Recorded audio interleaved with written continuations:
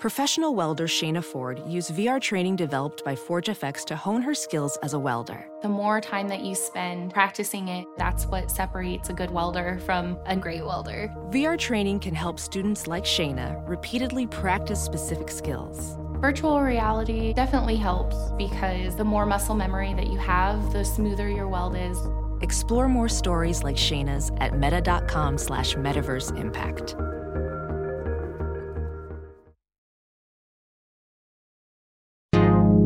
I know what love is. I love you. You complete me. I may have never been kissed on Notting Hill, but I found a podcast to get my fill. Maybe I'm clueless, but this is as good as it gets. Paige, Mikey, and Todd serving the best of my best friend's wedding. Rom-coms, true love, and heavy petting. We crying on the couch, but we're not forgetting that most of these flicks are trash. We relive it again, all romancing the podcast. As you wish. I've been doing a lot of singing. The thing is, I love you. Looks like love at first sight to me.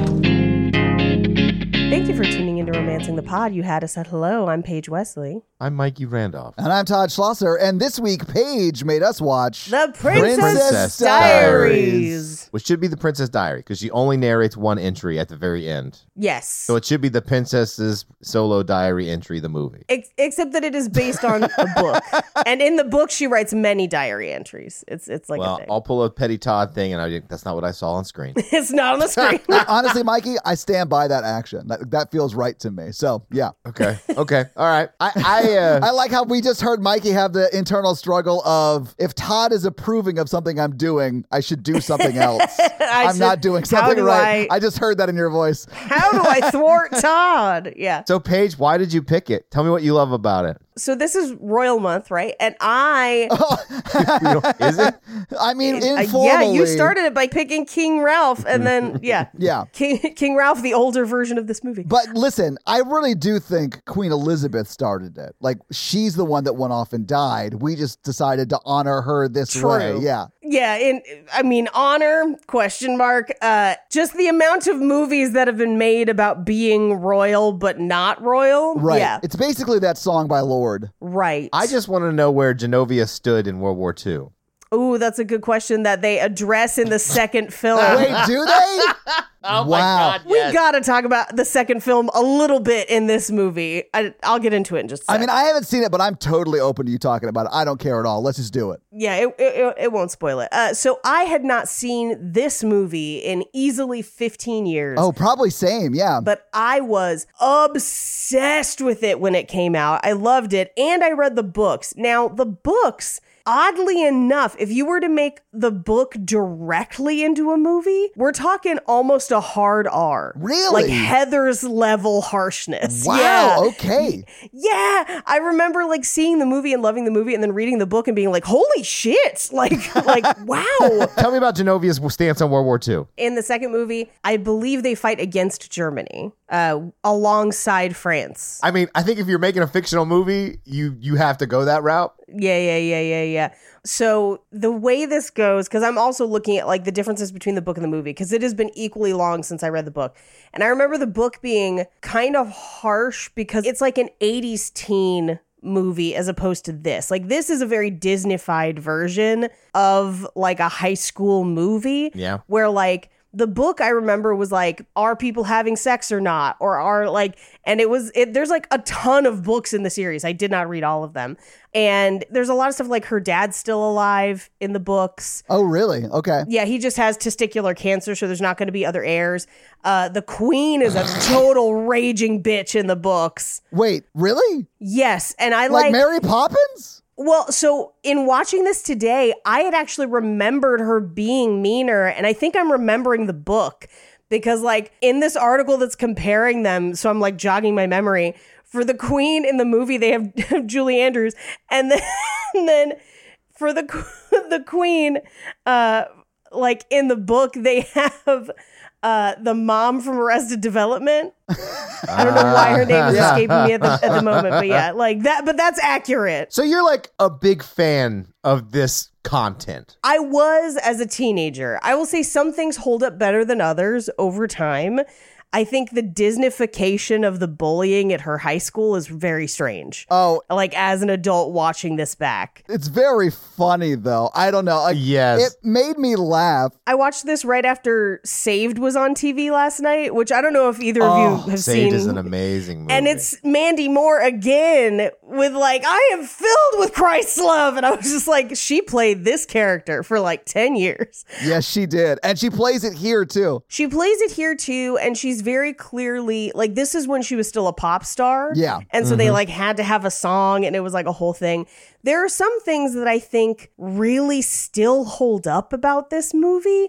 Like, even through the makeover, which is not great because they are pretty critical of her appearance, but they really don't change her as much as you would think. They basically just teach her how to deal with her hair.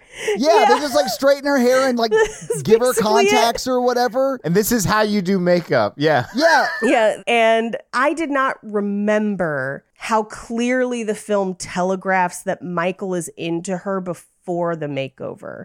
And the movie definitely does. It does, yeah. He pretty much is like, I'm super into her. The whole time. And which was a thing in the book, because they do date for a while in the book and then break up. But book aside, the second movie completely deviates from any association with the book. The second movie is definitely more of a rom-com than this movie is. Oh, this movie is, if you combined Angus and King Ralph. Yes. You know, and then it just like spit out in high school. Like that is what it would be. I do think it's like a female Angus. Yeah. I really liked it. It seemed very sweet and very cute. It just seemed very young for this podcast. You know, but I think we got to get there to get to this Chris Pine fucking. You know what I'm saying? We do, because that's what I kept thinking about. Okay, so like, because, so this one, there is still definitely a love story. There's the whole thing with Eric Von Detten, but also Short King, Michael Moskowitz. Absolutely, it is there. There is still a love story in this movie. Right. It's just more like Angus, where it's like baked into a coming of age sort of story. It's like the B or C plot. Yeah. I would say though, there's a lot more of it in this than there is in Angus. Does that make sense? I don't think so. He only hangs out with that girl twice in Angus. In this, there's multiple. I think she might be right, Mikey. There's only 3 scenes maybe with Michael in the film. No, she's got multiple, like where he's like looking at her at the car. He asks her out. They do the ride where he like sees her right after the makeover. She has to do the whole apology thing. Then he comes to the dance. I'm not prepared to argue this point, but I would like to see minutes on film compared to the 2 films. I don't think I can pull that information up, and I don't feel... I think it would be difficult, but I think I would win that one. Just barely, though. I'll concede based on laziness alone, where I don't think if I would win, and I don't feel like doing the work, and I don't feel like it's worth it. Mikey, that's a lot of great growth for you right there. Like that's a lot of growth. The second one that we have to watch this to get to, the second one does not make sense without this one. I will spoil some of it for you because it's probably going to be a while until we can watch it, and there's no way you're going to remember what I told you. Within the first, 5 seconds of the movie, they're basically like, Michael's on tour with his band. Just like, and that's why they can't be together anymore. He's like, dead. They break them up. He has a debilitating heroin habit now with his band. But the whole plot of the second movie is that Mia has turned 21 so she can actually take over as queen. But she has to marry somebody. Like, she still rules, but she has to be married. Some weird law. So she has to marry somebody within 30 days. And so she has, this one suitor that they've kind of picked out for her that's like a duke or something. And he's super sweet, very cool, was one of the guys on the Tudors, whatever. And then there's, a distant cousin that is vying for the throne from a different bloodline, and that's Chris Pine. Ooh. And so they're trying to use Chris Pine to trick her into not marrying that other guy so that she misses the deadline and then he takes over the throne. But he ends up having to give up his claim to the throne so he can marry her because he falls in love with her. It's but that's essentially, they are distantly related, that the movie just does not talk about that much. But that's the whole second movie. Well, I mean, if you're 4th or 5th cousins, I don't care. Yeah, and it's implied that it's that far away, give or take. It doesn't go into it too much. They're just murky. Yeah. Just avoid it. But it's basically, who is she going to marry? So it's very much more a rom-com for the second movie than for this one. That's fair. I mean, but I did enjoy this one. I think it's sweet. It did hold up a lot better than I thought. Yeah, I think so too. But I think there are some stuff that didn't age great. But I think most of this ages as gracefully as Julie Andrews has. And it's great. I really enjoyed it. Yeah, I like that, Joe. I'm Team Joe, bro. Team Joe, and he and the Queen do stay together. Oh, really? Yes, I am happy to report that he and the Queen stay together. Ooh, I like that Paige is bringing the hot goss all the way from Genovia. Genovia, also her mom marries that high school teacher and they have another kid. Hell yeah. So like they have a baby that's in the second. Can we talk about the mom owning conservatively a $4 million home in San Francisco? Ooh. Let's do that. Well, now, I also need you to remember when this takes place. It's 2001? Yes. So this is actually in the middle of the fucking recession. So like because I lived in the Bay Area at the time. We lived in the suburbs. My parents bought a house that year just before 9/11. Where was Genovia on 9/11? Where were they? They were probably at the Genovian consulate in San Francisco, apparently. Trying to argue how important pears are. It's not even people's top 10 favorite fruit. Actually, okay, one of my friends, like 2 Christmases ago, sent me a basket of really nice pears, and I was like, I don't know why she chose to do this, but then we tried the pears, and it was like the most delicious thing on earth, and I was like, I don't even like pears, but I would eat infinity number of these pears. There's a big chasm between good and bad pears. I absolutely couldn't, gun to my head right now, name 10 fruits to put pears at the end of. Like, I would not be able to give you a list. I could. Anyway, so 2001, 9/11 happens, the economy tanks, and my parents were actually upside down on their house for a while. So like the Bay Area real estate we have now is not the case back then. Now, granted, was it still more expensive than most of the entire country? Yes, absolutely.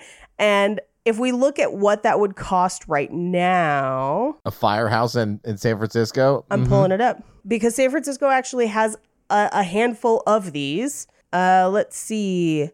$5.7 million. That's honestly cheaper than I expected, Paige. And now, granted, that is current. So, like, that's what it costs now. And this one's been completely redone. Like, theirs is barely a house. Yeah. Like, they have basically just moved into a firehouse. This one that's at 5.7 million has been completely converted into like a house. Yeah. I think you guys are missing the obvious reason they live there, and that's, you know, when she came back from Genovia, she started up a franchise of Ghostbusters, and they sort of funded the building. But then, as you know, in Ghostbusters 2, they solved the ghost crisis. So, you know, she just stopped being a Ghostbuster and kept the place. That's obviously what happened. That makes sense. I thought Mikey would enjoy that way more than he did. Well, as you guys know, I'm not a fan of the female Ghostbusters.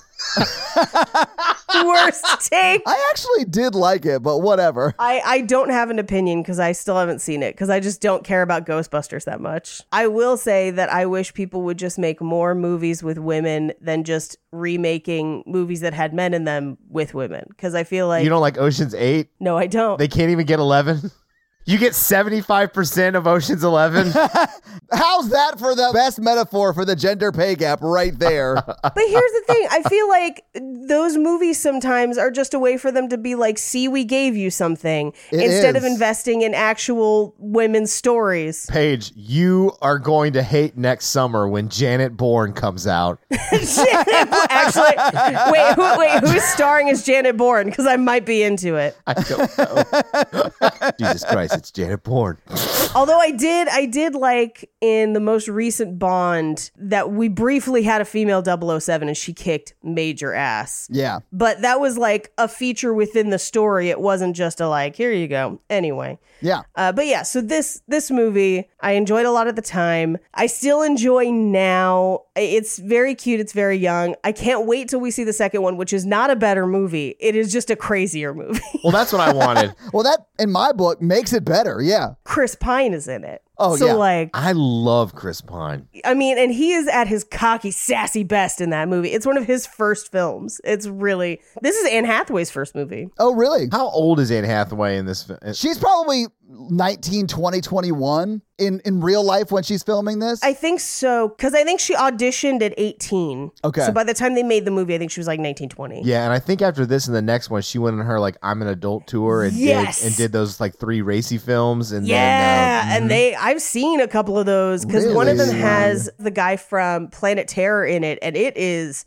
dark. I hear that guy never misses. Never misses. Well, there's that one. There's that one, the one with Jake Gyllenhaal, that Love and Other Drugs, which we should probably do on this podcast. Right. She does some wild shit after this. But yeah, and the second one is a while after this, though. So, like, she had actually... So maybe she did it between them. I think she did it between them. Yeah, but then she, like, hit Dark Knight and was just like, yeah, fuck it, I'm famous. Yeah. Anyway, personal fun fact. So the guy who plays Michael in this movie, Jason Schwartzman's younger brother, Robert, is the frontman of an actual band. They use their music in the movie. I have seen them live because they came to my college campus. Oh, cool. And played. So I have pictures of me with him backstage from when they were like at my college. And honestly, fucking great live. The album that they use in this movie is awesome. I still listen to it all the time. It's just like a pretty fucking good rock album, but many of the songs were too racy for them to use in the movie. So they only use like 2 or 3 of their songs, but highly recommend that first Rooney album. It is really good. Paige, how big of a crush did you have on the magician character?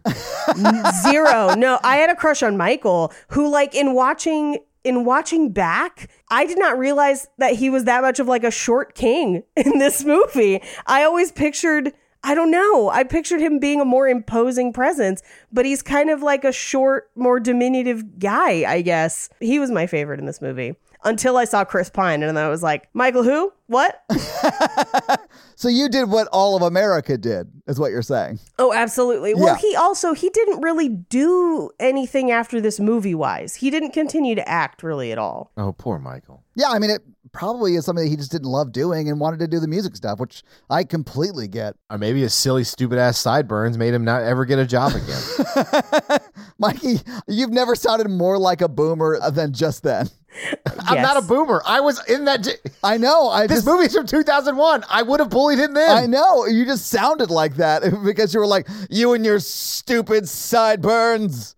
Why even grow out sideburns like that if you're growing out the bowl like... So this is what he looks like more recently. He looks the same, but with stubble. Like that is the same man. Yeah. He has the same disease I have where you just don't age. Yeah. Oh, isn't that terrible, Mikey? To never age. Oh. It's my curse. I was going to see if you wanted to watch one of the music videos, but we don't. We should get in the movie. No, absolutely do not. Are you going to not trust me like you didn't trust me about Bubba Sparks? Do you think I would lie to you? And clearly, listen, Paige, I was right about Bubba Sparks. His skepticism on Bubba Sparks was heavy. And I will say, literally the next day, I apologized and was like, Miss New Booty does slap. Like, we had that conversation in our text thread. I was like, I've learned my lesson. And you know what? He's got a voice like Silk for some reason. Yeah. Bro, let's get into the movie so we can talk about it scene by scene, though. Yes. We open on the city of San Francisco as we watch a royal kind of procession drive through the city. Clearly, some sort of diplomat. We don't know who it is yet. We push in close on a window with a sign that says Mia and Fat Louie's keep out. And we cut inside where Mia is hanging out with her cat, Fat Louie. I love their relationship. I think they're still together. Love it. I do love Mia Fat and Louie. Fat Louie forever. I love that she named her cat after like a French king from like 1,000 years ago. That's very funny to me. I wondered if it had always been Fat Louie or if it was just Louie. And then as he got older, she was like, it's Fat Louie. Yeah. We have a cat like that, but I don't want to say Fat Biscuit in the house. And sometimes when I tease him, Natalie gets mad at me. She's like, don't body shame our kitty. He doesn't speak English. He doesn't. Sometimes McCready has like a little primordial pouch like some cats do. Yeah. And sometimes I pet it and I'm like, I've got your chubs. Todd, what's the point of having 7 pets if you can't bully them? Yeah, you got to be able to bully your pets. I don't think that's part of pet ownership. Or at least not good pet ownership. Then you're doing it wrong. You're doing it wrong. Because I can't tell you, sometimes I like pet my cat's ears and pull them back so his eyes look weird. And he just like licks at my nose. And I'm like, man, I love you, but you are stupid. But I love you so much. I mean, I do have those moments. Yeah. Especially when like Peaches pees on the floor. But like, it's fine. McCready is very scared of backpacks. We don't know why. Probably because he's a child and has to go to school every day. They're not people. Well, you know what? If he doesn't keep his grades up, he won't be able to go to cat college. And we have been saving all of this podcast money to send him there. Well, you're going to have to send him to cat trade school. Cat community college. Absolutely. Yeah. Anyway, Mia descends the spiral staircase into the coolest bedroom ever. This whole, like, it is a soundstage. It's a set. It's not a real building. Absolutely, yeah. Is very, very cool. And it's one of those things where I was like, I wish we could have a restored firehouse. And I'm just like, Paige, this is not real. Okay, hot take about Princess Diaries. It's definitely written in 50 Shades of Grey style where it's like the fever dream of like an 8th grader. Like, yes, absolutely. This is exactly what I want to happen. The author has talked about how she kind of started some of the like writing of this when she was a teenager, like kind of the germ of the idea in her head. And part of it was because after her dad died, her mom dated one of her teachers. And it was kind of this escapism idea of what if my parents were actually royals and not these people? Right. And so that's kind of, so even the books have kind of a teenage fever dream feel to them a little bit. So she goes down the pole because it is a firehouse. Right. And, at least she might come out of this with a trade. Oh, no. Sorry. I'm just, when you can practice at home. The Princess of Pole, Genovia. She would make bank. She definitely would. You don't know, Mikey, but Genovia's biggest export is OnlyFans. Oh, anyway, we find out that she has a speech at school that day and she's very, very nervous about it. Yes. She takes out the trash, accidentally hits the cans of her neighbor, Mr. Robitussin, who is an out-of-work screenwriter and is one of my new favorite characters in the film. Like, as a child, his jokes went completely over my head as a child. And as an adult, he is fucking hilarious. I will tell you, I saw this probably 15, 20 years ago and haven't seen it since. Right. And I remembered this character, but I only remembered him being the neighbor and the Joe pulling him close and saying, 2 minutes ago, she went that way and then that way. And then that way. And that's all I remembered. But now he is like a standout character for me as he like narrates sort of his life, but like it's a film noir style movie. Soap opera version of it. It's so funny to me. I love it so much, yeah. So she meets up with Lily. They ride their scooters to school. This is the first place once they get to school where we see Lana, Anna, and Fontana, which, by the way, in the book, it's just Lana. It's just one girl, and they end up being friends later on. Oh, really? Because, the book is a lot more nuanced with the kids at school. Like, yeah. Mia has a ton of friends, like a whole group of friends, and Lana goes from being kind of this, like, popular girl, but she does get kind of like jilted by the popular guy, and it's this very like, hey, popular girls are people too, and they kind of have a weird bond over time. In part because we see all 4 years of Mia's high school in the books, which I also think is weird that it's like, you're royal, but you still have to go to high school. But well, does she do that in the second one? Because I don't think she does. Like, she graduates the 10th grade or whatever, then she moves to Genovia to do princess shit, which I'd imagine she'll have tutors and stuff, but she's not going back to fucking Sandra Oh's high school. It's implied in the books, if I remember correctly, that she goes back and forth. So she like spends some time in Genovia and then goes home to go to high school. Is Genovia just too small to have a high school? Like, or like tutors? No, she doesn't. She wants to graduate with her friends who would bully her. Yes, yeah. She chooses, and the bullies are not as cartoonish as they are in this movie, but they're like, they're more they killed a kid. Realistic. Yeah, they almost killed a kid. So she, it's like her choice. Like she like argues with her grandma to do it. And then the next movie is literally 6 years in the future. Yeah. So she's out of school at that point. Yeah. Yeah. Anyway, This is also where we see Josh Bryant, the heartthrob of the school, played by Eric Von Detten of Brink fame. Eric Von Houten? Of what fame? Disney at the time, because this is a Disney movie.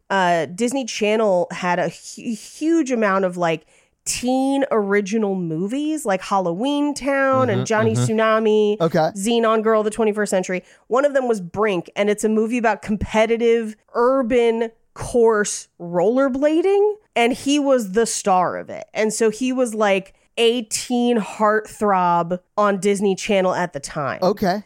And like that's why he's in this movie. That's the whole reason, because he was uber famous at the time. I wonder what he looks like now.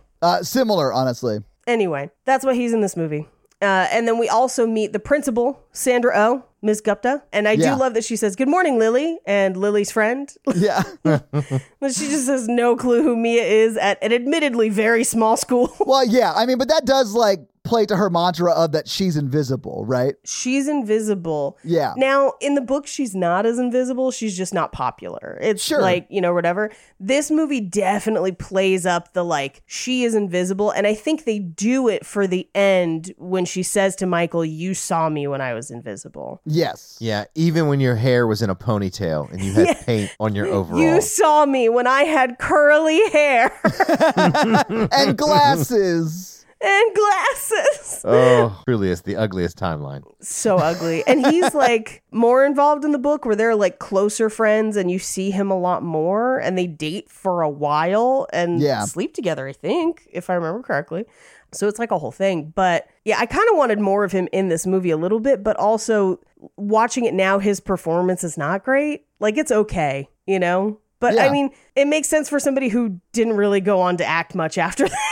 Yeah, it's fine. And clearly, I think didn't want to. Yeah, it's whatever. Yeah, it's fine. I think they picked him because he was in a band. Like, I think that's what happened. Yeah, I wouldn't have been surprised if there was like a moment where you see the band play and they wanted the band to be not terrible. So they picked someone who was in a band. They do. And it's his band in the shit, movie. They actually do play. That's right. It's so forgettable. Yeah, a while. Well, it's because they only play the intro to the song. They don't play any of the rest of the song. It's wild. So somebody sits on Mia because they don't see her. Again, invisible. When she brings it up to somebody, she's like, "Somebody sat on me again." Again, there's a couple, I kind of wish they'd done this more in the movie. There's a couple cutaways to like her fantasies that are always really funny and placed really well. And they only do it a couple times. But this is one of them where she's talking to Lily and watching the popular guy and Mandy Moore making out. And then she fantasizes about him like practically slamming her into a locker and making out with her. Oh, yeah. And I love it. It's hilarious. It's great. I like the other one they do later when she's talking about the leg pop and it's like the gum is holding it down. Yeah. It's very funny. Ooh, the leg pop comes back in the second movie. It's a big old deal. Okay. All right. Because he pops those legs right over his shoulder, ladies. It's because he like tricks her into kissing him, and I don't remember how. I'm gonna have to rewatch it.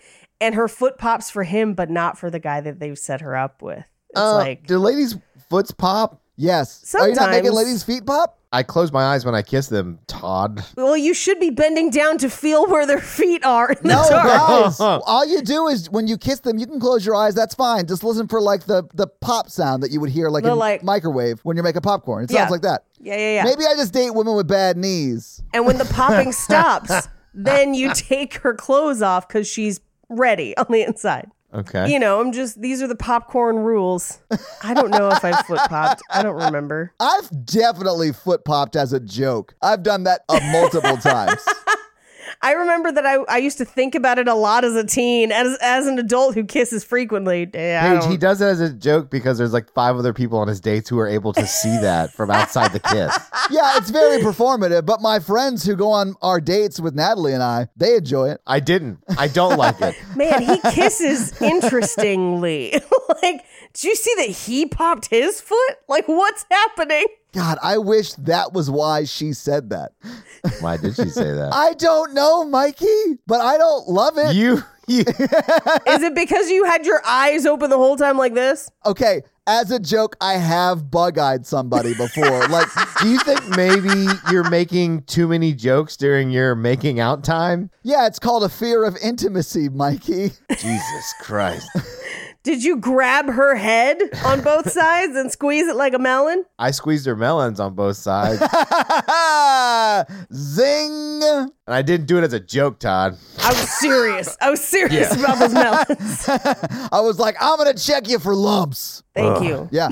Early identification really helps. Yeah. Identified them as hot. Anyway, they go into debate class and they're debating casual dress Friday. And she has the opposition, which is going to lose no matter what. Like, there is no winning. No.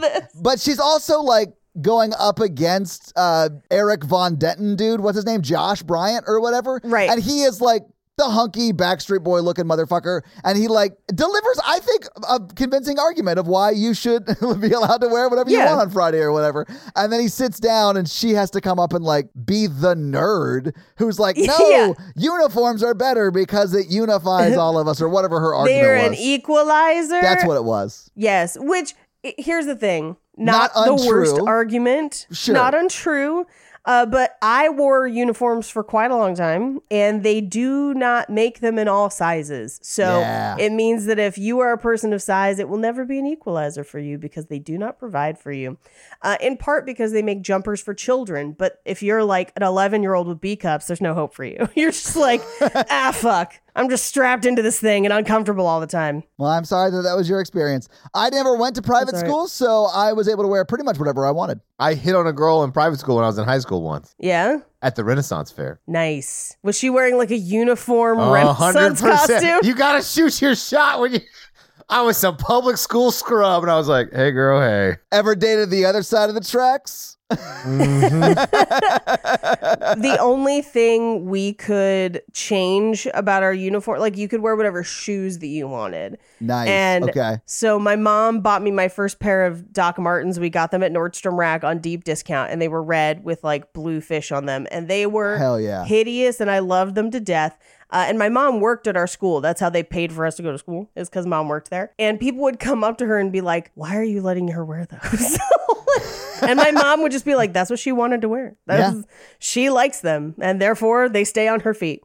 And I have had a Doc Marten obsession ever since that day. Love it. Much like Mia, who wears Docs through almost this entire movie. Yeah. So she gets nervous. She runs out of the classroom to throw up. We cut to her after school job at a rock climbing gym. I think her mom owns it. Like, it seems like she works there as well. Like, I don't understand it. Her mom just came in to climb with her. Oh, but she's like behind the counter with her. No. They're on the other side. She was checking somebody. Yeah, it's a weird. Okay. I only know because of the books that like that's her part-time job. Anyway. Yeah. No, that's fine. And like, I prefer that reading of it because I like thinking of her mom as like just like this eclectic artist that is like successful and makes enough money, you know? Yeah. Well, and there's this whole thing of like her mom has like a whole gallery show thing. Like there's a whole bunch of stuff. But in the books, they're not rich, but they are also getting money from Genovia. It's like yeah, she's in private school. Well, her dad's paying for school. And they do mention that in the movie too.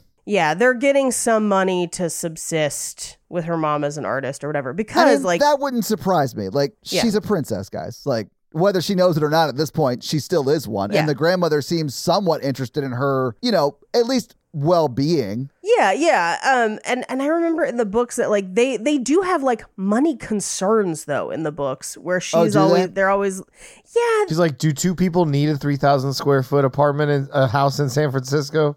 If I remember correctly, they don't live in a firehouse in the book. It's like an apartment above a Chinese restaurant in the book. Okay. In Chinatown. So it's like a whole kind of a different vibe. And I think they did this to have it just be more look cooler on video. I don't know. Anyway. I'll probably cut this, but it was probably to whitewash it a little bit. Oh, they whitewash all of her friend group too, to be honest with you. Yeah. That doesn't surprise me. Although I haven't read the books, I don't know. But no, in the books, her friend group is really diverse and there's literally hardly a person of color in this film. Yeah. This is a time that like that was super common, unfortunately. Yeah.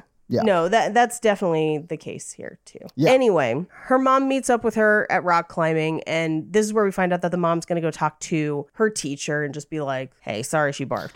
But what she did do was, you know. Yeah. Oh, Mia wasn't the only one gagging. You know? Yeah, you know what I'm saying? For those of you who couldn't see what Mikey did, he just like mimed a blowjob. She ends up dating him. I'm just saying Mia's not the only one who choked. Mia got an A because her mom took that D. Yeah.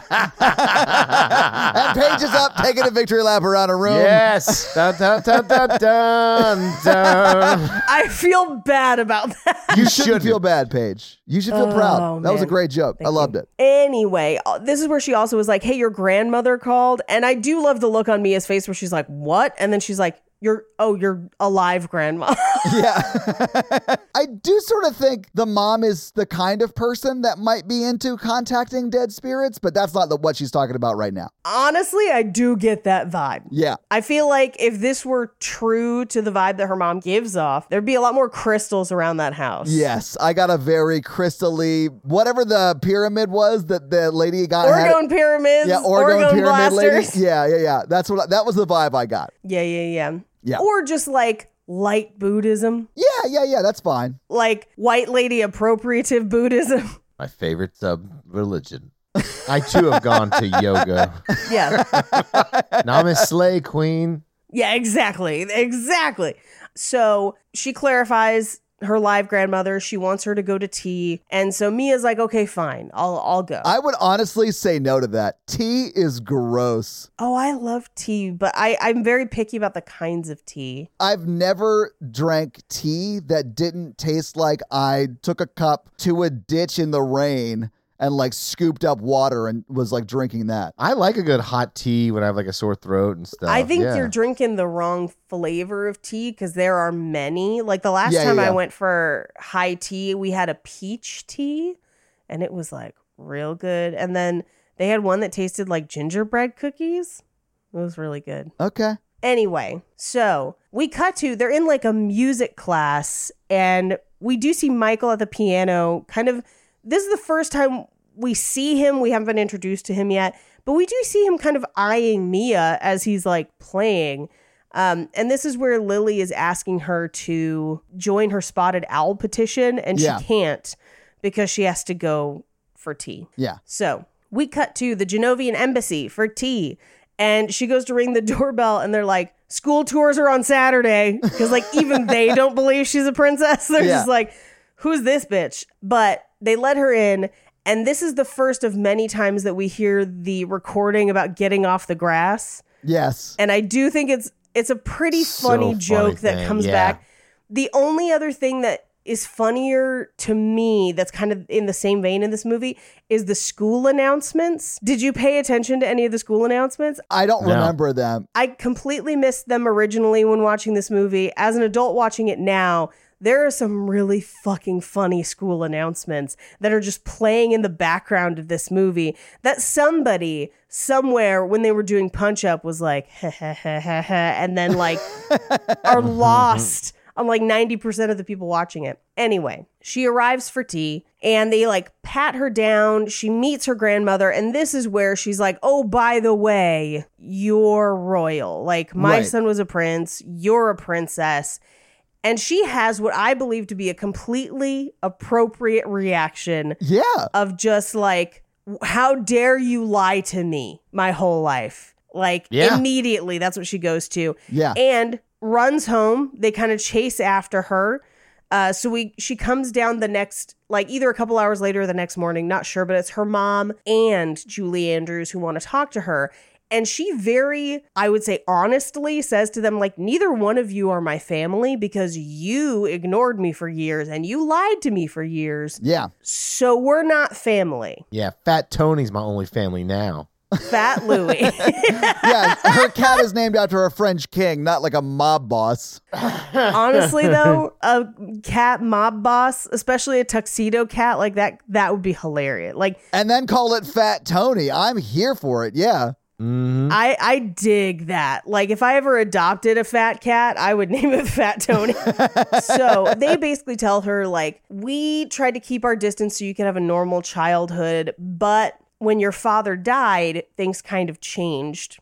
Yeah. I guess the plan was that her father would get remarried and have more children. And then those would be the heirs and they could kind of bypass her. She could abdicate, do whatever. Yeah. She wouldn't have to deal with it. At least give her the option, right? To where it would stay in the family. Because I don't know that Anne Hathaway knows or not, but if she turns it down, it's going to turn over to another family. Right. Which the Baron and Baroness von Trocken, it's complicated, but yes, them. And then in the second movie, Chris Pine's family, and his dad is played by John Rhys Davies. You know what John Rhys Davies was in, Mikey? Indiana Jones. Yeah. He was Sala. He gave the dates. Yes. And sliders. Anyway, in the books, because her dad has testicular cancer, he doesn't have any more heirs. In the movie, it's implied, I think, that her dad never stopped loving her mom. It is. And that's why he never remarried. And that's kind of what happened. And then he dies in an accident that is never described. Anyway, because her dad is dead, she is now the heir, and they have to basically produce an heir so that when the queen gets old enough, like, they have someone to pass it to. Yeah. Because she can only remain queen as long as there's an heir that she's like training to take her place, because she's royal by marriage, not by blood. And that's a key difference. Okay. She does make that distinction. I didn't realize that would be like the outcome of that in, I guess, the second movie. That's like a plot point. It is a plot point because, so the second movie, Mia's turning 21, which means that she can take over because she's royal by blood. So they've basically allowed the queen to kind of rule along with Mia the whole time. Does that make sense? Like for those like 6 years. And then she would then become queen, get married, etc., whatever. Yeah. So that's why. That makes sense. Anyway, so they come to a consensus that Mia will go to the ball and will decide at that point whether or not she is going to be a princess or not. But like that she gets to decide, like it's her choice. I'd do it. Yeah. Being a princess is good work if you can get it. Yeah. If you can get it. Yeah. I don't know if I would do it. Why do you hate your country, Paige? Yeah. Why do you hate Genovia so much, Paige? Yeah. I'm just not a big fan of pears. Actually, that's not true. I mean, we have evidence to prove otherwise in this podcast episode. Mm-hmm. The Harry and David windswept pears. Oh. But those aren't from Genovia, so fuck it. Actually, no. If I get to marry Chris Pine, I'll be royal. I mean, worse things could happen, right? I'll make that deal. Anyway, so she goes outside because they're going to give her the limo to go to school. And as the limos pull away, this is where we get the shot of her neighbor, who's like, I've never ridden in a limo, he said as he crossed to the window. And he like starts trailing off, and then it's just like, I can't believe I won an Emmy, as he's like writing this all down on a legal pad. It's so funny. Yeah, I love him. He's so great. Yep. And also the elegant European woman didn't stay for tea, but the promise of tomorrow hung in the air. He honestly is not a bad writer. I was into it. Yeah. We cut to inside the limo where Mia is playing with the partition. And this is our first kind of meeting of Joe, the head of the Queen's security, who will kind of become Mia's shadow through like most of the movie. And honestly, I think biggest champion. Like, I love him, and his relationship to Mia in this movie is so like good-natured and super sweet. I loved it. It's supposed to mirror his relationship in Pretty Woman. In Pretty Woman. Yeah, it's supposed to be kind of the same character. Okay. So anyway, she pulls up to pick up Lily. And I do love that Lily just looks at Joe and says, "You look like Shaft." And he just goes, "Yes." And he gets back into the limo. Anyway, they have him drop them off about a block away from school. They walk up to school. And this is one of the first places we get the PA system at school that just says virtual homework cannot be turned in for actual credit. But the mean girls, Lana, Anna, and Fontana, ask Mia if she's going to be speaking at the bulimic convention so she can speak and barf at the same time, which is a cruel joke on many levels. Yeah. And just not great. They're terrible people. Yeah. Yeah, it would be more of a support group, really, than a convention. Yeah. Mm-hmm. But also, we shouldn't make fun of eating disorders because it's a disorder. It's bad. Yeah. And it takes a lot of healing and work and shit. Yeah. Yeah. We cut to PE where she's trying to play slow pitch softball and is terrible and ends up hitting the teacher on the head with the ball. Oh, man. I laughed at that more than I should have because it made me laugh. Okay. We got to talk about the concept of failing someone for not being able to play baseball, Ro. Oh, yeah. Oh, I almost failed PE in school. Absolutely. Really? Yes, dude. Ours did not have a physical activity component of the grade. Yeah, it wasn't like you had to run a mile in 7 minutes or whatever. Like, it wasn't like you have to do this or you fail. We had to take a written test. Yeah. Yeah. See, mine was pass or fail. If you could not like run a mile in a certain amount of time, if you couldn't do certain physical aspects of it, which I find to be incredibly discriminatory. Yeah, that's crazy bad. Yeah. Well, they can't do that in public school, Paige. Well, and to be honest with you, I don't even know if they still do it in private school. Like, I just know that at my time, it's like, this is what it was like. I literally had a written exam on like the rules of volleyball, and I was like, okay. We did have those also, but then you were also required to play. So like, if you did not participate or play, that counted against you. But then there were also like, you could walk laps if you didn't want to play the games. I was not allowed to. I had to play the games. Yeah. And so I had to bust my ass for like a B in PE so that I did not lose my entrance to college, because I had to take 2 classes and I wanted to go to a UC, which meant that I had to get above a C+ in PE no matter what. And I hated it. Thankfully, my sophomore year, my PE teacher was pretty cool and was just like, yeah, just try a little bit and you're cool. Yeah. But like, oh man, it was the bane of my existence. I hated it so much. Anyway, I empathized with Mia a lot in these. Yeah, I mean, the way this resolves to me was very funny though. Like, what happens when she actually like passes the class. But yeah, it is a little ridiculous that like when she's sliding into home, the gym teacher comes up and goes, "You get an A." Like, it feels very silly to me. Paige, did you try straightening your hair before you played sports? Oh, no, let's fucking talk about hair straightening in this time period. Okay, I have very curly hair, much like Mia's. As I have gotten older, the texture of your hair changes a little bit. But also, at this time, we did not know what to do with curly hair for the most part. Right. Like, there were not a lot of products on the market for it. One of the big ones at the time was this stuff called like BioSilk. And it was basically just pure sunflower oil. And so it would, it would make your hair slightly smooth, but also greasy. Oh. And at the time, we didn't know that you shouldn't wash your hair every day. So like, if you have dry curly hair, I wash my hair every day. You're not supposed to. But also, I mean, it doesn't make as much of a difference for you as it does for like me. So I have very dry, coarse, curly hair. So if I wash my hair every day, it gets curlier and drier, but it gets unmanageable. So like, my hair appointments back in the day would be like 3-4 hours just to like get through my hair. And it was because I was washing it every day. Like, everyone did. We all thought that's what you should do. And it wasn't until I got to like a little bit after college and like halfway through college that a hairstylist was like, you got to stop washing your hair so damn much. Yeah. But essentially your hair would be like straight, but still big. Yeah. So it would be like a weird triangle of like, technically that's straight, but it was just thick and bushy. It's very strange. Very clearly in this movie, she has straight hair that they have curled and added a wig and everything to. Yeah. Fun fact, Paige, I used to flat iron my hair when I was in the bands because my hair wasn't curly. It was wavy though. So it would actually do well with my hair because it wasn't curly, you know, it was just a little extra wave. Right. So it knocked that out pretty easily and it looked great. Yeah. I have some bad pictures of me at the time that just like, just anything to try and get it straight. And it was just not happening. Yeah. It was bad. So she and Lily go home from school and she's kind of talking about how like her dad used to send her gifts and she's still kind of sad about it. And it's like a whole thing. But she wants to stop by the garage to see her car that Michael's been working on. So they go to see the car and Michael has M&Ms on the keys of his keyboard, which I think they do to connect it to the sorry at the end.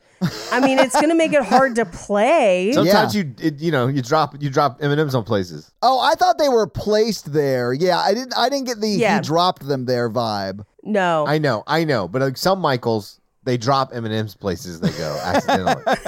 If we ever lose Mikey at like a meetup or a live show, we're just going to follow the trail of M&Ms. It's like a Hansel and Gretel type thing. What flavor of M&M though, Mikey? Oh, well, I wish they came in a variety pack where they mix all the flavors together because I think that would be a fucking fire. That is a great idea. I love that idea. I like all of their flavors. Like the one with the coffee bean. I like peanut butter. I like peanut. I like the rice one. Yeah. Pretzel? Yeah, pretzel's really good. Yeah. Peanut M&M is probably my favorite. That's my go-to. Peanut or peanut butter. Either one. Mm-hmm. So this is where we see Michael's band, and they are literally just playing the intro to a song, and they just loop it a couple, which is pretty great. But that is his actual band. And this is where she sees her car and finds out it's going to be $400 to get it running. And the mechanic is like, yeah, sorry, but like, it is what it is. And then Michael's like, well, maybe I could do some work for free so it could help. And she's like, well, I'll talk to my grandma about it. Don't worry. And leaves. And then the mechanic is like, do some work for free, huh? Like, yeah, he calls them on it immediately. Yeah. Yeah. I do like that he's like not yelling at him about offering to do it for free, but like, oh, I'm on to you. I know what game this is, you know? Yeah. So we cut to the Genovian embassy where she tries to like mimic that statue and accidentally breaks the finger and then puts it in the statue's mouth. A callback, which will not come back for like an hour later, but is worth it when it does. What was interesting is that the Genovia flag is flying upside down because they're in distress. The only movies I have with embassies are like war movies. I'm sorry. Oh, okay. I was like, what? Is that what that means? Yeah. I didn't even know that was a thing. Like in regular If you life. fly the American flag upside down, it means you're in distress and need help. Okay, interesting. Anyway, this next scene is probably what I would say the thing that like holds up the least of this movie, because they literally just body shame her for like 10 minutes. Yeah. And it's brutal. It's double brutal because it's Anne Hathaway. It's still Anne Hathaway. Yeah, she's gorgeous. It's bad for everyone. You shouldn't be doing this to anyone. But it's so dumb because it's that stupid cliche where they have Sandra Bullock this Anne Hathaway up. Yes. Yeah. But at the same time, no one had seen Anne Hathaway in anything before this, really. Like, she did like one thing before it, but not really, like nothing big. So nobody knew that we were Sandra Bullocking her. Everyone thought she actually looked like the curly hair girl. Well, she does, I guess, but you know, it's like the curly hair girl found contacts and I guess, what was it, palm oil to straighten her hair? Is that what it was? BioSilk. No, he definitely gives her a blowout, but like the unrealistic part of it is that it stays straight for the rest of the movie. That's the impossible part, because anytime she showered or walked through a mist or it got slightly humid, the curls come instantly back. Yeah. So like that's, unless he gave her like a chemical straightener. Like a keratin treatment? Not like more so even than a keratin treatment. I mean like chemically straightening your hair, which was an option at the time, but if you, let's say, have Caucasian hair, it will make your hair fall out, because it's like, it can make anyone's hair fall out, but specifically it's usually our hair is not coarse enough to like withstand it. So like, and you can still get your hair chemically straightened. I have many friends who have, in the past, but like, it's harsh on your hair. Like, yeah, I'm sure it is. It's bad. Anyway, so her hair magically stays straight through the rest of the movie. But they basically just give her a rundown of everything that's wrong with her. So they do what any Hollywood manager will do to you the second you're like, I'm talented. And they're like, great, let's do something about that. But first, here are all the things we should change. Yeah. And here are all the things you can't change, because now it's your brand. Like vitamin water. Yeah, there you go. Although there's not really many options to change that. Yeah. I meant the brand part of it. It's not the worst brand to have, Mikey. You know what? You're right. So they start trying to teach her how to walk and sit correctly, and she's bad at it. We cut back to her apartment where her mom reveals that she is now dating her debate teacher. It's very much like Miss Congeniality. Yeah. Well, except Miss Congeniality's mom is having to fuck her teacher so that she'll pass 10th grade. But yes. Yeah, taking that D to get that A. Yes. Absolutely, yeah. Just like Forrest Gump's mom. Yes. Oh, that is factually correct. Yes. I just didn't love it as a joke. But yes, that is true. We cut to her in PE where she's playing goalie, and they literally are all kicking the ball at her at the same time. Yes. Which, like, I don't know what kind of soccer they're playing, but they let her switch out with Josh, the popular guy. And as he kind of like goes to take her place, he's like, I can tell that you're like really stressed out and like real stiff. So and he's trying to like give her tips and she just fantasizes that they're making out. And I'm just like, yeah, girl. Yes. Anyway, we cut to school's over. She gets in the car. And she's trying to change in the back of the car because her grandmother wants her to wear stockings, which is the worst thing a grandmother could do. I mean, there's plenty of bad.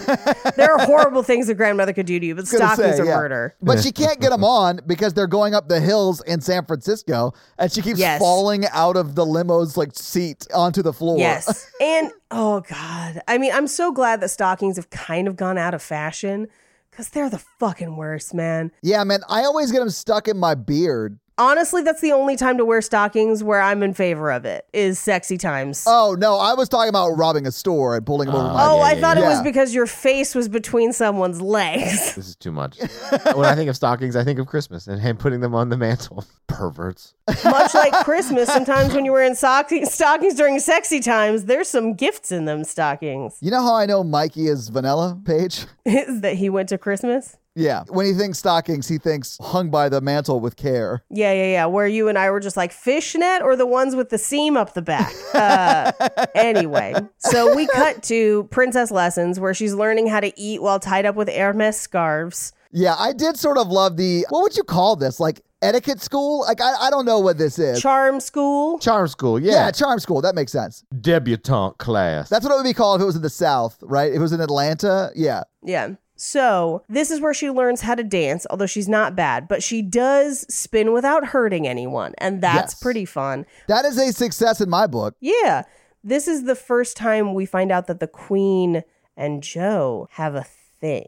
Yes. It's scandalous. If that ever came out, that would be grade A scandal. That's like Megan Barry, Todd. Oh, yeah. No, absolutely. It would be like that because the mayor was banging like her head of security, right? Ooh, allegedly. Kind of like on The Bodyguard? Yeah. No, it's not allegedly.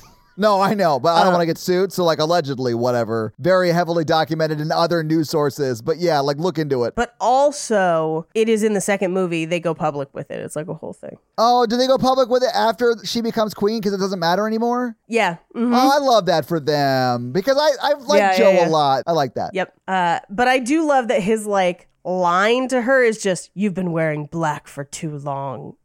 Which is like, oh, okay. All right. And Charlotte, like, her assistant Charlotte comes in and then just like quietly leaves. Just like, oh. So we cut to school where Lily is trying to get Mia to kind of hang out with her. And Mia's always got grandma stuff. And so Lily has to hang out with Jeremiah, who's the magician. Yeah. Who is just constantly pulling corners out of people. But once Mia gets to her grandmother's house, like this whole section of the movie is played over multiple scenes, but it's kind of like an extended montage of all the different things she's doing to become a princess, I guess. Yeah. But this one is makeover day, where they sign confidentiality agreements. They, do the whole thing. She's got hair like a wolf and breaks a brush in her hair, which I have done. Really? Yeah, I've done it a couple times. Yeah. Well, in my defense, the brushes were plastic. Sure. Hers was wood. That would be more difficult to break. But yeah, I would say almost anybody with really curly hair has probably, especially at this time, has probably broken a brush in their hair at some point. Okay. Anyway, they break her glasses so she can only wear contacts. It's such a weird, like, escalated, like, behavior to break someone's glasses. Like, well, she broke his brush. I mean, yeah, I guess that's fair. Revenge. Yeah. I do love that he's like, the cucumber does nothing. This is just something we make up, which I found pretty funny. That guy, who I've seen in a bunch of stuff, I really enjoy him in things. If memory serves, I think he is also in the sequel. Oh, fantastic. Like he gets her ready for like her wedding day, I think. Oh, that would be great. If I remember. They go to do the reveal and they have the two pictures of her and they're like purposefully bad photos. They're so funny. Because she's like squinting at the camera. It's like this whole thing. It looks real bad. It does. But when they reveal her, it's very, very pretty. And I do think that aside from straightening her hair, that's the big drastic thing that they do. They don't really make her look all that different except taking off her glasses. It's one of those things where it's just the best version of her. Yeah. And I do like that. Yeah, like 2018 Mikey. Is the best version of Mikey? physically. You just got to time travel for you. Mentally, I'm at my peak. Right. I haven't even begun to get to the top. Physically. Do you know what peak means? I'm always peaking, Paige. Yeah, he's peaking every day. Yesterday was my peak. Today is my peak. And tomorrow will be my peak. All right. So. But physically, we're kind of on a downward slide. Okay. Typically, that downward slide is what happens after a peak. So. Yeah. And listen, COVID and quarantining was hard on everybody, Mikey. It takes a lot to get back into it. I get it. Anyway, we cut to the next day where she goes to pick up Lily and Michael. And we watch as Michael opens the door to the car and sees her for the first time. Yeah. And we definitely get a shot of like his face where he's basically like, oh no, an erection in public. Yeah, essentially like, quickly, my book, man. And we know that he already liked her before, which I think was very important for them to establish. I do really like it. Yes. Well, because the other guy, Eric Von Detten or whatever the fuck his name was. Yeah. He like clearly didn't like her until she was a princess. And he knew she was a princess, right? So I do think it's important to establish that this guy always liked her, was like super into her from the get. Always. Yeah. But she still didn't care and actually picked him second, so it doesn't really matter. I mean, those are true statements, yes, Mikey, and that does make me a little sad. I think it's because he says it's not a date. Oh, I could see that too, yeah, because... Yeah, maybe. You got to shoot your shot. You got to be honest, yeah. You got to communicate your feelings, baby. But there's also a part of me that's like, oh, the way he looks at her, though, in that car, I'm just like, that's the way girls want to be looked at, man. Oof. Like this? Not like that, Mikey. No, that's terrifying. How about like this? No, Paige, what is happening? I really wish we weren't doing visual gags right now because this is a podcast, and I feel like I shouldn't have to explain that to you. Just narrate our faces. I can't narrate what you're doing. No, that yes, was you can. No. This is not good content. Or it's the best content. It's the best content. Choose your own adventure. Picture our faces in your mind. Draw you what you think our faces are doing right now and tweet at us. Them at Mikey.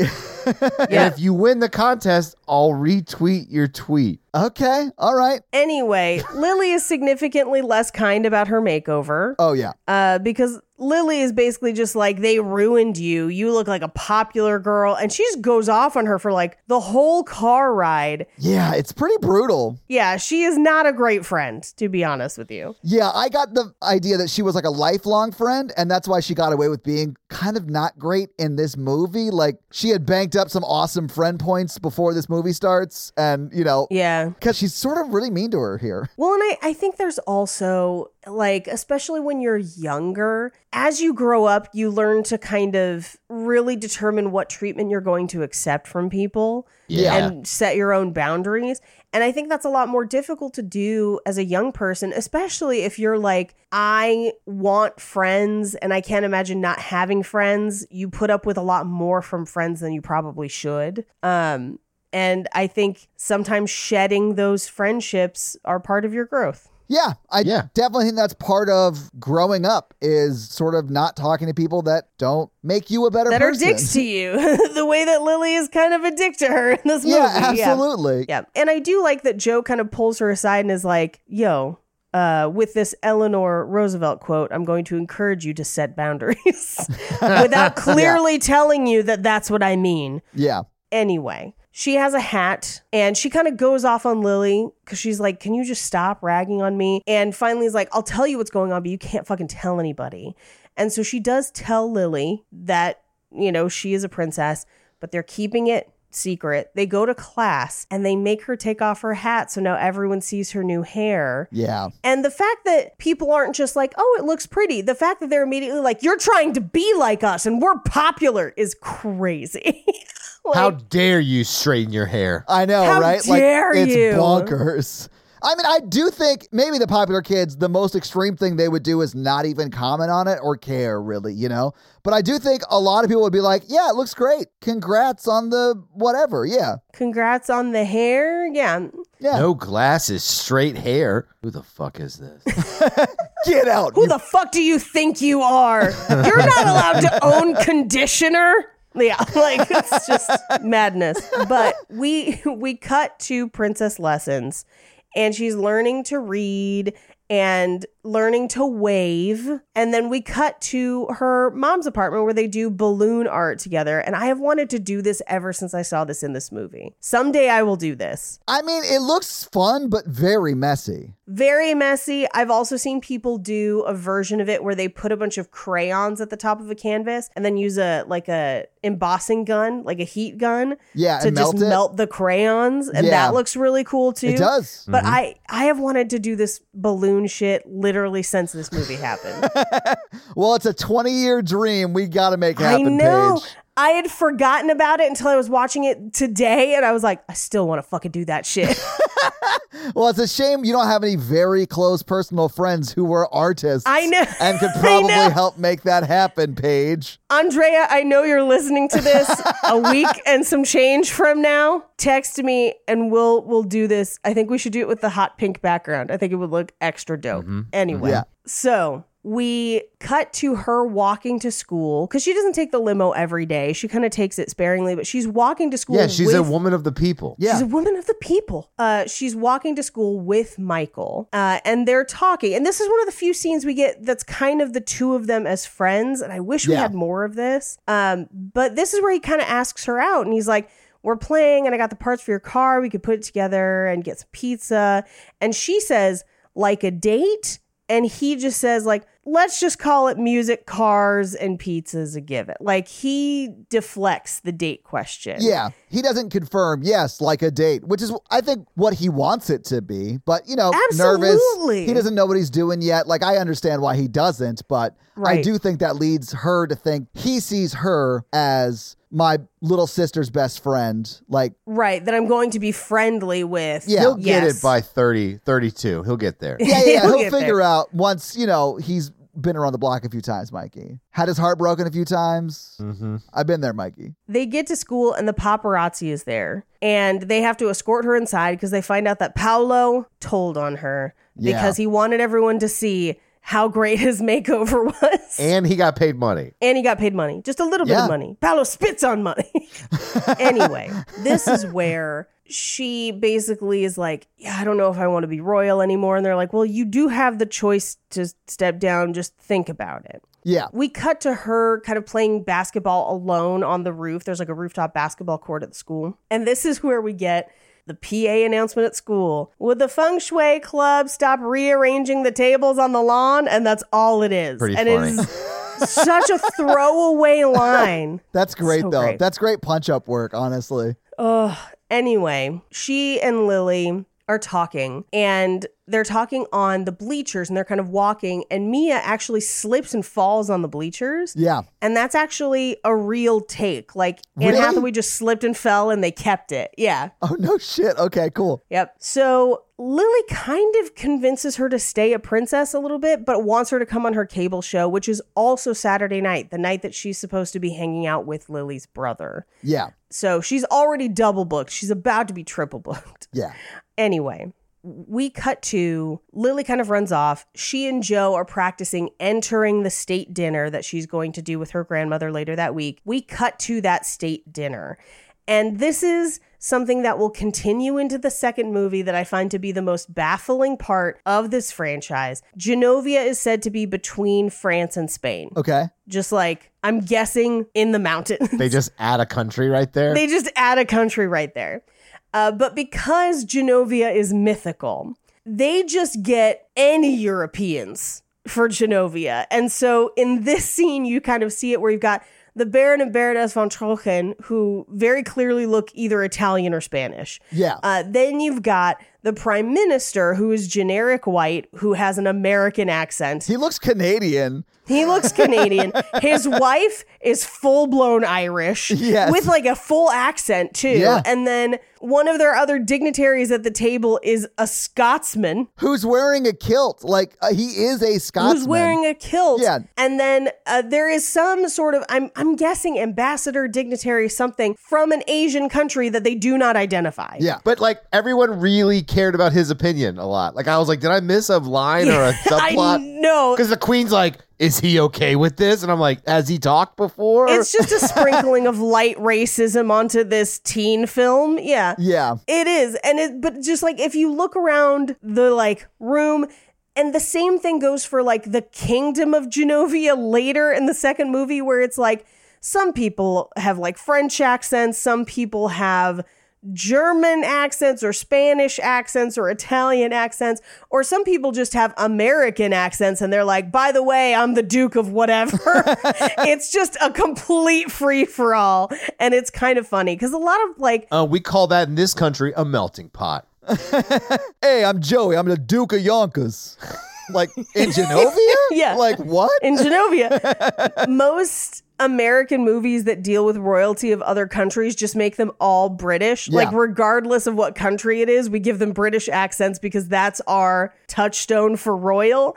This franchise is just like, grab bag, whatever accent you want to have. Yeah. So they serve dinner.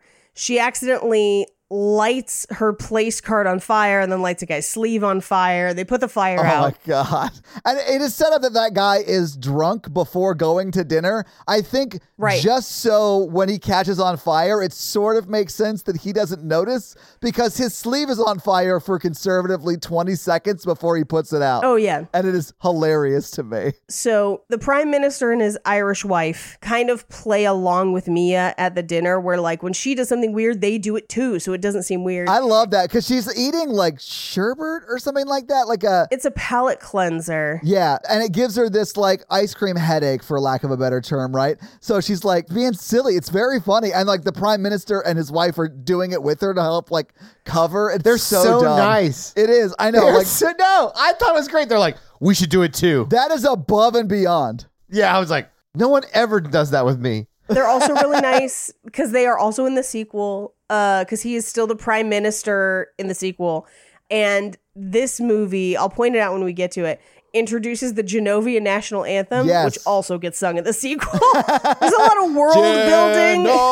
Genovia, combining songs from places. Yep. So this sounds familiar, but it's not a song, so we'll sing it royalty free. Yes.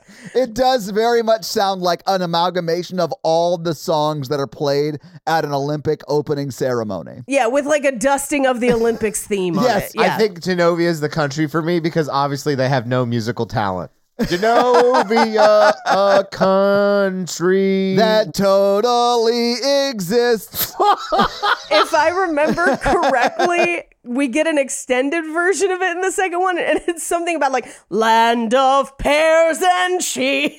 Like, the few things everyone knows about Genovia all end up in the anthem. Anyway, we cut back and forth between the prime minister and his wife, who were kind of helping her out, and the Baron and Baroness, who he's like, one day we will own Genovia again, and we will be queen, and your face will be on a postage stamp. Like, it's just, they're like plotting for the kingdom is so strange. But I also love, this is the first time you see them. Like, literally, their first lines are almost a voiceover while you're watching the queen walk in, right? Right. This is like their first scene, and they're immediately established as the villains of the movie.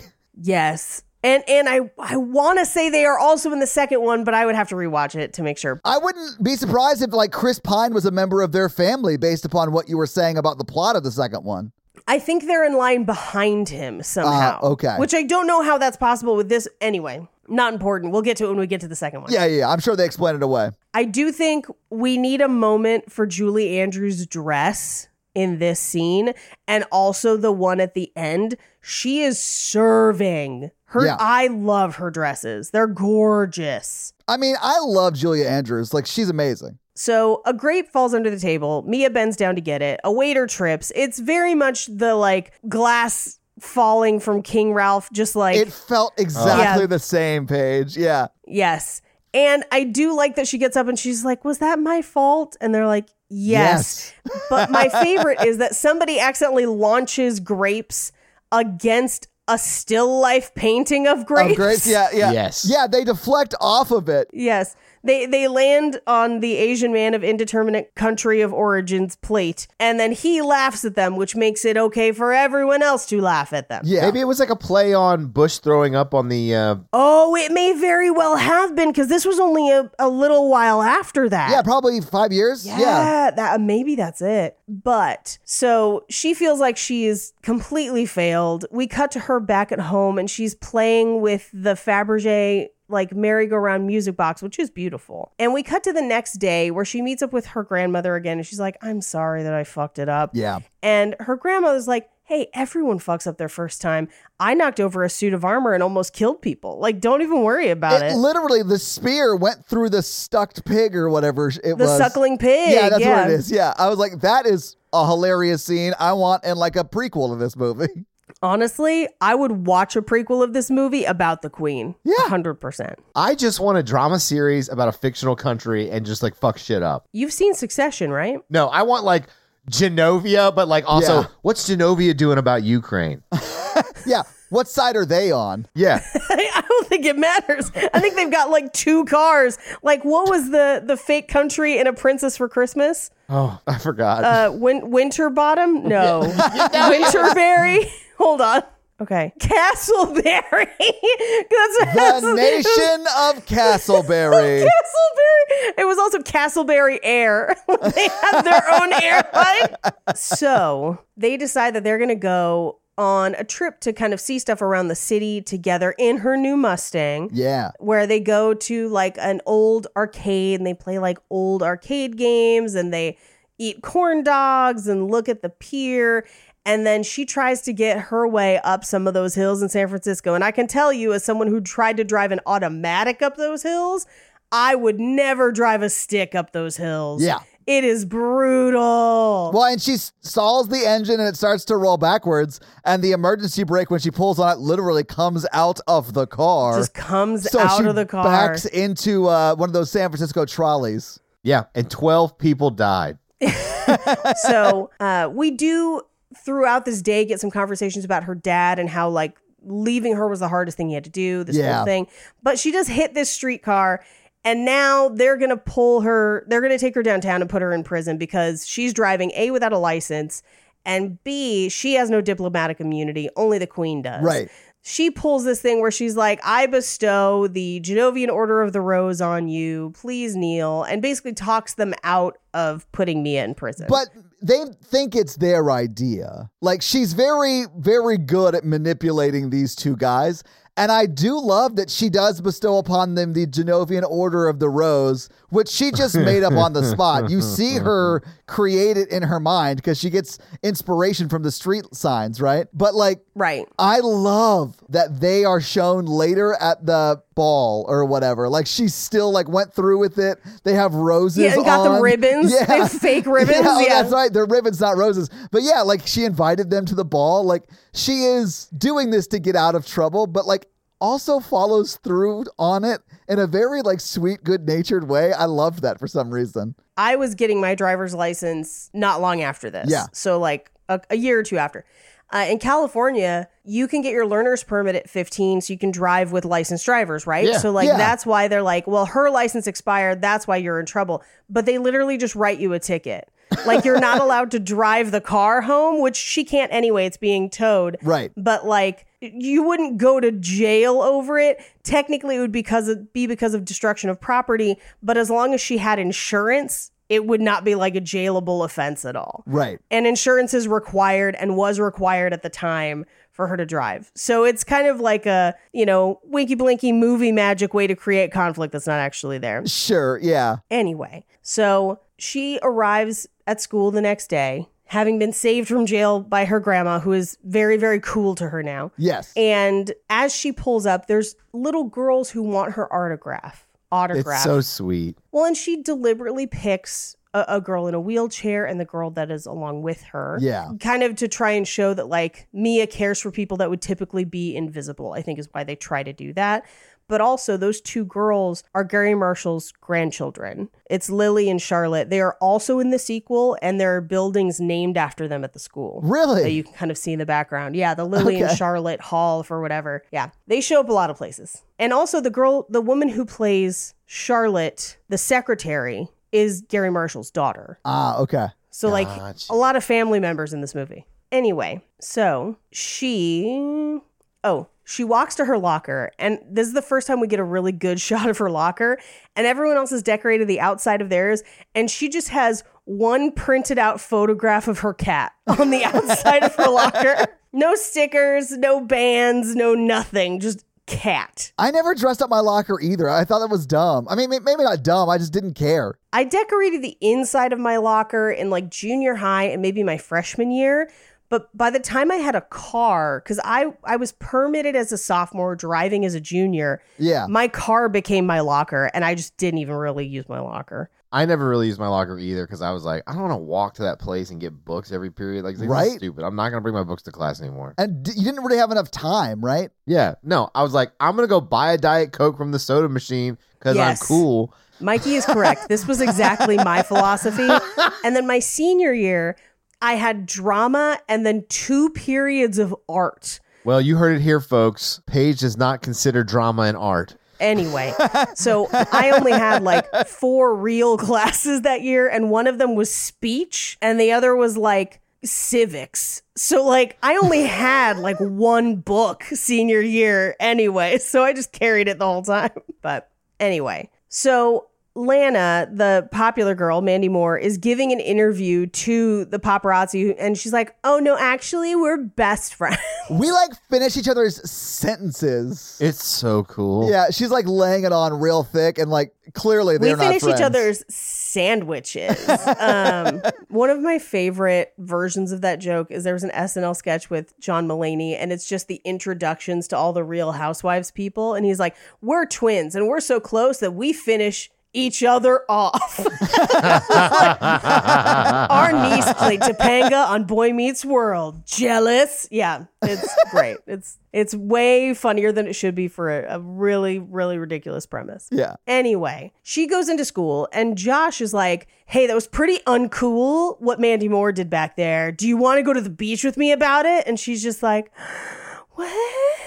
Okay, oh my God. It's like everything she ever thought she wanted, Paige. You know what? Sometimes the thing you most wish for is not to be touched. Well, it's not really for you. And I think that's what she finds out. She's like, oh, this guy's vapid and terrible. Mm-hmm. But she just didn't know that because she didn't really know him before. She just thought he was sexy. She didn't know. Yeah. Yeah. Anyway, she immediately goes to Michael and is like, hey, he asked me to this thing. So like, we'll do it next week. And he's like, okay. And it's like the Simpsons episode where you watch his heart break in real time. Like, I choose you. Yeah. Well, this is his fault. This is because he did not communicate that it was a date. You got to speak. And then like a lot of guys want to do the whole like, well, she'll know she hurt my feelings and then like come back. Oh, that never happens ever. That does not work. People cannot read your mind and they cannot read your heart. You have to say how you feel. Yeah. I'd be like, bitch, listen, princess. I'm into your ass. Listen, princess, I'm into your ass. I invited you to my band because I want to get down. If you Oddly enough, his band's name is also Bitch Listen Princess. So Bitch Listen Princess. Yeah. I like their first album, but not their like first album. Yeah, after Pinkerton, it just goes downhill. Oh, you want to die today. Sorry. Sorry, I'm just referencing that SNL sketch because it's so fucking funny. It's very funny. It's one of my favorite SNL sketches of all time. It is perfectly for our generation. Yeah, it really is. Yeah. Like, my parents have watched that sketch and been like, I don't really understand. Whereas I was like, they're right, though. That's because you don't know shit about Buddy Holly, Mom. You need to read up on your Weezer. Anyway, so he's like, oh, yeah, okay, we'll do it next week. She forgets to talk to Lily. Yeah. And cancel with Lily. So she goes to the beach. Yeah. Or I guess she goes home to pick out her swimsuit to go to the beach. Which, by the way, San Francisco beaches, perennially freezing. Yeah, they're cold, like year round, right? So cold year round. Anyway, she's picking out her swimsuit and her mom is like, isn't this the guy that was kind of an asshole to you the whole time? And I was like, good job, Mom. Yeah, but she completely misses it because she responds with, well, he's not anymore. Like, yeah, that's the point, Anne Hathaway. Yeah, because you're royal now? But this is where we get the conversation about the foot pop. Yeah. And how many licks does it take you to get to the center of a foot pop? Only Quentin Tarantino knows. If I'm licking and her foots aren't popping, I'm not doing it right. I know that for a fact. Yeah. Yeah, no, for sure. Yeah. Anyway, her mom's like, well, I hope you get a foot pop and kiss. And she goes to the beach party. Yes. Where she goes on a boat with Josh, but we also get a musical number by Mandy Moore that is completely unnecessary and very awkward and reminds me of all of the clothing styles that Gen Z cannot bring back. We can't let them do it. I mean, I'd be fine if they wanted to look terrible like we looked terrible. Like, that doesn't bother me at all. Nah, bring back Jinkos. Boom. Jinkos are already kind of back. Yeah. People are like, Michael, are those skinny jeans today? And I was like, no, these are just jeans and I'm not skinny, so they are skinny jeans. I got big legs, bro. I got big legs. Anyway, so cut to Lily's TV show where Mia has not shown up. And one of the only people watching the show is the Queen, which I find really funny. I love that too, because it is very much like Lily is vamping until Mia shows up to talk about whatever petition they're trying to get people to sign or whatever. Save the sea otters. Save the sea otters, right. And while they're waiting, we're going to watch this dude do close-up hand magic. Like, yes. So the Queen is just watching this guy do close-up magic. Right. For an hour or however long the show is. I don't know, but it's an hour. He does it for an hour. It's so crazy. She talks about it. An hour is too long for close-up magic. An hour is too long. Cut to the freezing cold fucking beach. Yeah. Where a helicopter shows up. So she and Josh run to like a little maintenance shed and he tries to kiss her, but her foot gets caught in a net. And so she's like, no, this isn't right. I can't. I mean, they do kiss, but they can't foot pop. So she's not into it. She's like, this is not romantic. And I was like, that's actually kind of romantic. I think you're wrong.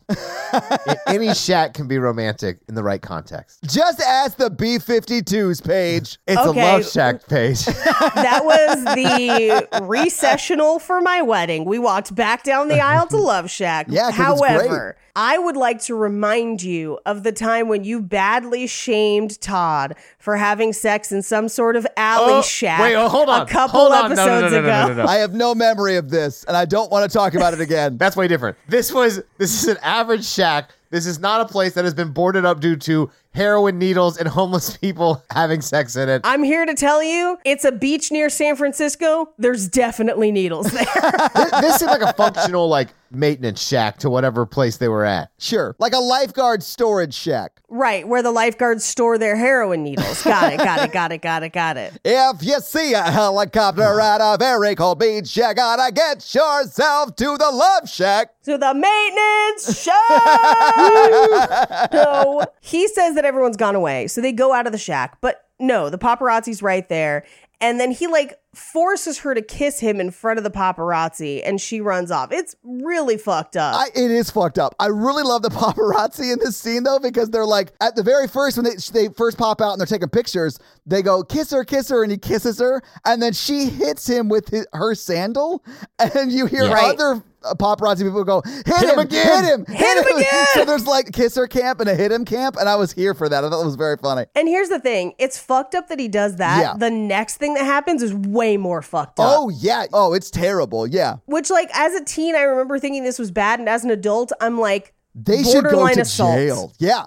This is fucked up. And those paparazzi should go to jail for photographing someone underage without clothes on. Yeah, she's 15 all at of this is bad. Yeah. Yes, because they basically put her in one of the changing tents and then pull the tent away so the paparazzi can get pictures of her, which all of it is bad. Terrible. And to be honest, the royal family should at minimum be suing over that. But her coach kind of escorts her away.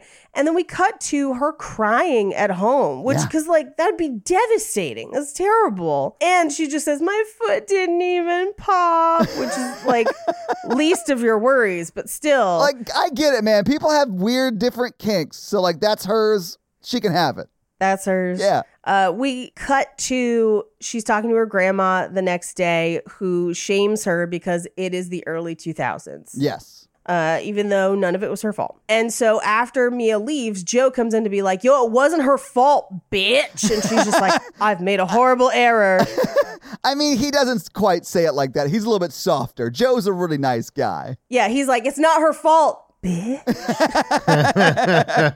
But the queen's like into it. That's like how they talk to each other when they're like, you know what I'm saying? Ooh. Well, yeah, she just needs somebody, like. Well, she just has to be so dominant in her queenly duties throughout the day. Like, she just really wants someone she can let go with and just like take orders from. You know what I'm saying? Mm-hmm. So we cut to school the next day where everyone is making fun of her and Lily won't talk to her because she didn't go to the show, but she's trying to like apologize to her or whatever and tells Lily like, well, now I don't get to be a princess because of this. And Lily's like, but no, you have power. Like you can actually make a difference and change things. Yeah. Like, please. And so Mia invites her to the ball. So she's at least going to go to the ball, even though she might not be princess after that. Well, I mean, at this point, she's saying she's not going to be. She's like, I don't want to be princess, you know? Yeah. We cut to PE class and Josh is there being a total asshole. And so she fouls a ball into the cheerleaders. Great aim. Yeah. And then really gets a hold of the next one and just gets Josh square in the nuts and gets a home run. Yeah, because he can't grab the ball to throw it to home base, although he eventually does, but she slides in and is safe. And being safe at home base gives her an A in PE for some reason. Yeah, you did it. Yeah. She hit him in the D to get that A. Mm-hmm. It's a similar approach to what her mother is doing to get her English grade up, but less sexual. Yeah, it's genetic. So we cut back to her house later where Michael drops her car off and she's giving him the last payment. And she has been trying to apologize. Yeah. He's like, don't worry about it. I tried to kill you by sabotaging your parking brake last time. And it didn't work. I didn't think about that, but yeah, I think he was like really mad that she went to the beach with him or whatever. Like, yeah, that's what it was. Wow. Okay. Now I know why he hasn't been in other movies. There you go. Yeah. But she does invite him to the ball and he's like, well, Josh looks better in a tux. And she actually says her feelings in this moment where she says, yeah, but I really want you to be the one I share it with. You can wear whatever. Yeah, you can wear sweatpants. I don't care. This is the opposite of when he's like, maybe it's a date, maybe it's not a date. She's like, this is a date and I want you to be there. Yeah. So he's like, no, because you fucked me over last time, which is childish, but he is hurt. Yeah, but you're never going to get what you want if you continue like doing that kind of thing, right? Right. Because he wants to be with her too. Yeah, and I don't know what he thought he would gain from that, but he's also a teenager. So yeah, I mean, I did tons of stupid shit when I was a teenager. Yeah.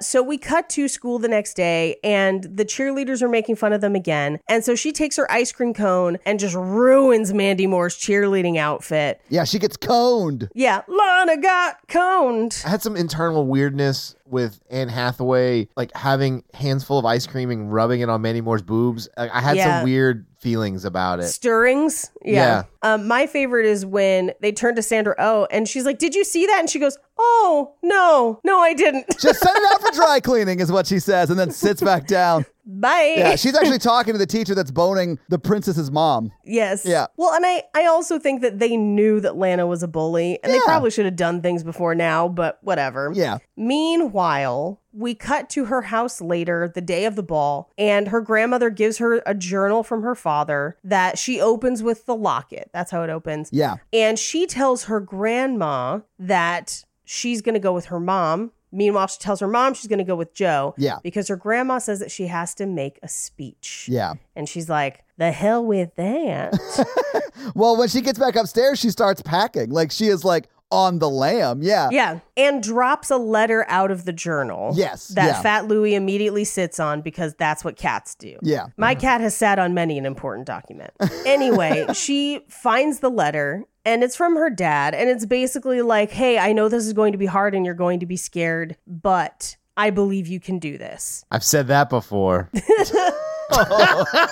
We cut to the ball where we meet, at the time, San Francisco Mayor Willie Brown. I wondered if that was really him. Yeah. Oh, yeah. No, that is really him. But like they have everyone there, like the mayor's coming in, like there's other like dignitaries coming in. And there's also the Genovian pear juggler. So all the greats have turned out for this event. Yep. All of them. And I love that as soon as like Willie Brown's like, it never comes down to Willie Brown. And then he goes inside and they immediately put umbrellas up because they're just like, that asshole crazy. Like, well, yeah, because he don't know what he's talking about. It almost immediately starts to rain. So yeah. Yeah. So she has run to the Mustang. She can't get the top up. She's trying to now make it to the ball. She's not going to run. Right. We cut back to the party where there's two people looking at the statue that cracked a finger off. Yeah. That she like put the finger in his mouth and she's like, well, they're famous for art and cheese. Maybe it's string cheese. That was the longest like time I think I've ever waited for a callback that I then also laughed at. Like it made me laugh. Oh, I knew it was coming and it still made me laugh. Yeah. But her car stalls, so she's stuck in the rain, just getting drenched, and her car won't move because apparently Michael's not a great mechanic. No, I mean, he's a kid. He's like 14. Yeah, he's doing fine. He's doing fine. He's older than them. Oh, even if he's 17, I wouldn't want him to fix my emergency brake. Yeah. I want a certified mechanic. Yeah. I do love that like Joe and Mia's mom talk and they're like, oh, I thought she was coming with you. And the mom's like, oh, I thought you were going to pick her up. And then Joe goes, she's going to run. She's going to run. We cut to Michael's house where I'm guessing before Mia left the house, she must have called this order in, but she orders him a pizza with M&Ms that say sorry across it. Yeah. And he checks his watch like, I could still make it to the ball. Yeah. I must have a tux somewhere in this house. So we cut back to the ball where the press corps is there. And one of them is from Teen Scene magazine wearing all of the worst fashions of the day. Yeah. And the queen is there and having to like deflect answers as to where Mia is. And is basically like, if Mia's not here in 10 minutes, I will have to abdicate the throne for her. Yeah. And it's going to be a bummer. And those two weirdos are going to take control of Genovia and it's going to be bad. Yeah. So Joseph finds her car by pulling up to the house, talking to the neighbor. And the neighbor's like, this way, then that way. He determines the route she's taking. Yeah. Finds her stalled car, gets her in the car, gets her to the ball, soaking wet. And there's no time to change. They're squeezing her hair out into glasses. Yeah. There's, literally no time to change because Julie Andrews has started the... Yeah. My granddaughter's going to abdicate speech, right? Because it's been that 10-minute time period. Right. So she has to like come up on stage soaking wet. Yes, to which the Teen Scene girl just goes, she's sporting a wet grunge look hairdo, hoodies, jeans, and a t-shirt. And then just like pulls back like that was the most important news of the day. And I love it. I love how Lily's like, why do we dress up? We look like idiots. Like, we look like idiots. Do you think they're trying to save money on the gown? So she gives a wonderful speech about like, if I run away from everything I am afraid of, I won't get anything done. And I have a duty to try and stand up to my fears, both for me and for the country of Genovia. It's very moving and very sad. Yeah. And she credits her dad for giving her that courage or whatever. Yeah. Mm-hmm. And she gets her first tiara. And finally, like, she's the princess. But now she's got to get ready because, like, it's still a ball. And so they've called Paolo to the rescue, even though he doesn't respect NDA agreements. Yeah, in truth, they would never use him again. No, absolutely not, except that they definitely use him in the sequel. I'm glad, though, because I love that guy. He's great. So the prime minister sings Genovia's anthem that kind of sounds like other songs. By then, they have dried her off and dressed her, and Baron and Baroness von Trocken are leaving and trying to steal vases as they go, and then you just see Charlotte put the vase back like she caught them with it at the door. But the ball begins, and the queen is dancing with the prime minister, and Mia searches the crowd, and Michael made it. Yeah. Short king, here to claim his princess. How tall is he? Because you said short king a bunch. So here's the only reason, and I think it's because she's wearing heels, and she's not a short woman. No. he is considerably and noticeably shorter than her in heels, which is great. I've dated short guys. It's all good. But I'm going to look up an actual height. Yeah, so he is 6 feet tall, and Hathaway is 5'8". So in heels, she would be taller. Wait. That's the wrong guy. That's not the right guy. Oh, really? That's a Formula 2 racer. Oh, shit. Okay. He's 5'8.5". Okay. So literally, that's my height. Like, Yeah, it's Todd. That's Todd right there. Short king. I'll Short take it, king. baby. I'll take it. But Anne Hathaway is also 5'8". So the second you put her in heels, she is noticeably taller. I dated a girl who was 5'8", and she was taller than me in heels, and she loved wearing heels and wore them all the time. It didn't bother me at all. I don't care. She loves wearing heels. I love taking them off. You know what I'm saying? Yeah, absolutely. Yeah. Or sometimes we leave them on. It depends. You know, it's whatever. Yeah. And again, I have no problem with it. I am here for them as a couple in this movie. Here for it. They go out to the garden and he says, "Why me?" And she says, "Because you saw me when I was invisible." And also that other guy was a jerk that I went out with first. That other dude was an asshole. So you're still here, right? I think if he had said it was a date, she wouldn't have gone to the beach with the other guy. I think you're probably right. I don't think that. She had a crush on the blonde guy, not Michael. She had to learn some lessons first. And she's going to come back. But you know what? Michael's a good guy. He's going to take her back after she learns those lessons. She did, but in the book, it's much more Michael than the other guy. Paige, what I think you need to realize is he is saying Michael, but he's not talking about the character in the movie. He's talking about himself. Yeah, that was a little Mikey self-pep talk right there. Mm-hmm. If you love something, you got to let it go to the love shack. And then if it comes back, it loves you. You know what I'm saying? Then you need to stop shitting on Todd's shack sex. Yes. Look, Todd's shack was not a love shack. It was that day, baby. Love is love, baby. Yeah. Love is love. You can't determine which shack is a love shack and which shack is a shack shack. I can. If there is a body removed from that shack in the last 6 months, it is no longer a love shack. This happened like 10, 12 years ago. Also, what if the sex is so good my soul leaves my body? Then what then? Well, it comes back, then it's not a death. But if the medical examiner had to come to the shack, it is no longer a love shack, which is true of that place, which is why they boarded up the windows. Wait, what if the EMTs come and I am legally dead, but then they shock me back and I'm just like, let's go for round 2? Then what? That's technically still a love shack. I'll give that to you. Technicality. Anyway, they kiss, her foot pops. Yeah, it does. It turns all the lights and the fountains on. And then they have a dance party where Joe and the Queen get to dance. They do. And then it's nice. I really like when you see them sort of walk away, sneak away, Joe and the Queen. He kisses her hand. It's just like a very sweet moment between them. And you're like, oh, they are actually together. That's so sweet. Well, my favorite line in the movie is when Joe's like, I was going to take you out to the garden, but it looks like it's occupado. Yeah. Occupado. We cut to Mia on the plane with Fat Louie, who has his own tiara and chair. Yes. And I love it. And we find out that they're flying her Mustang over. She's kind of going to live there and America. At the expense of the taxpayer.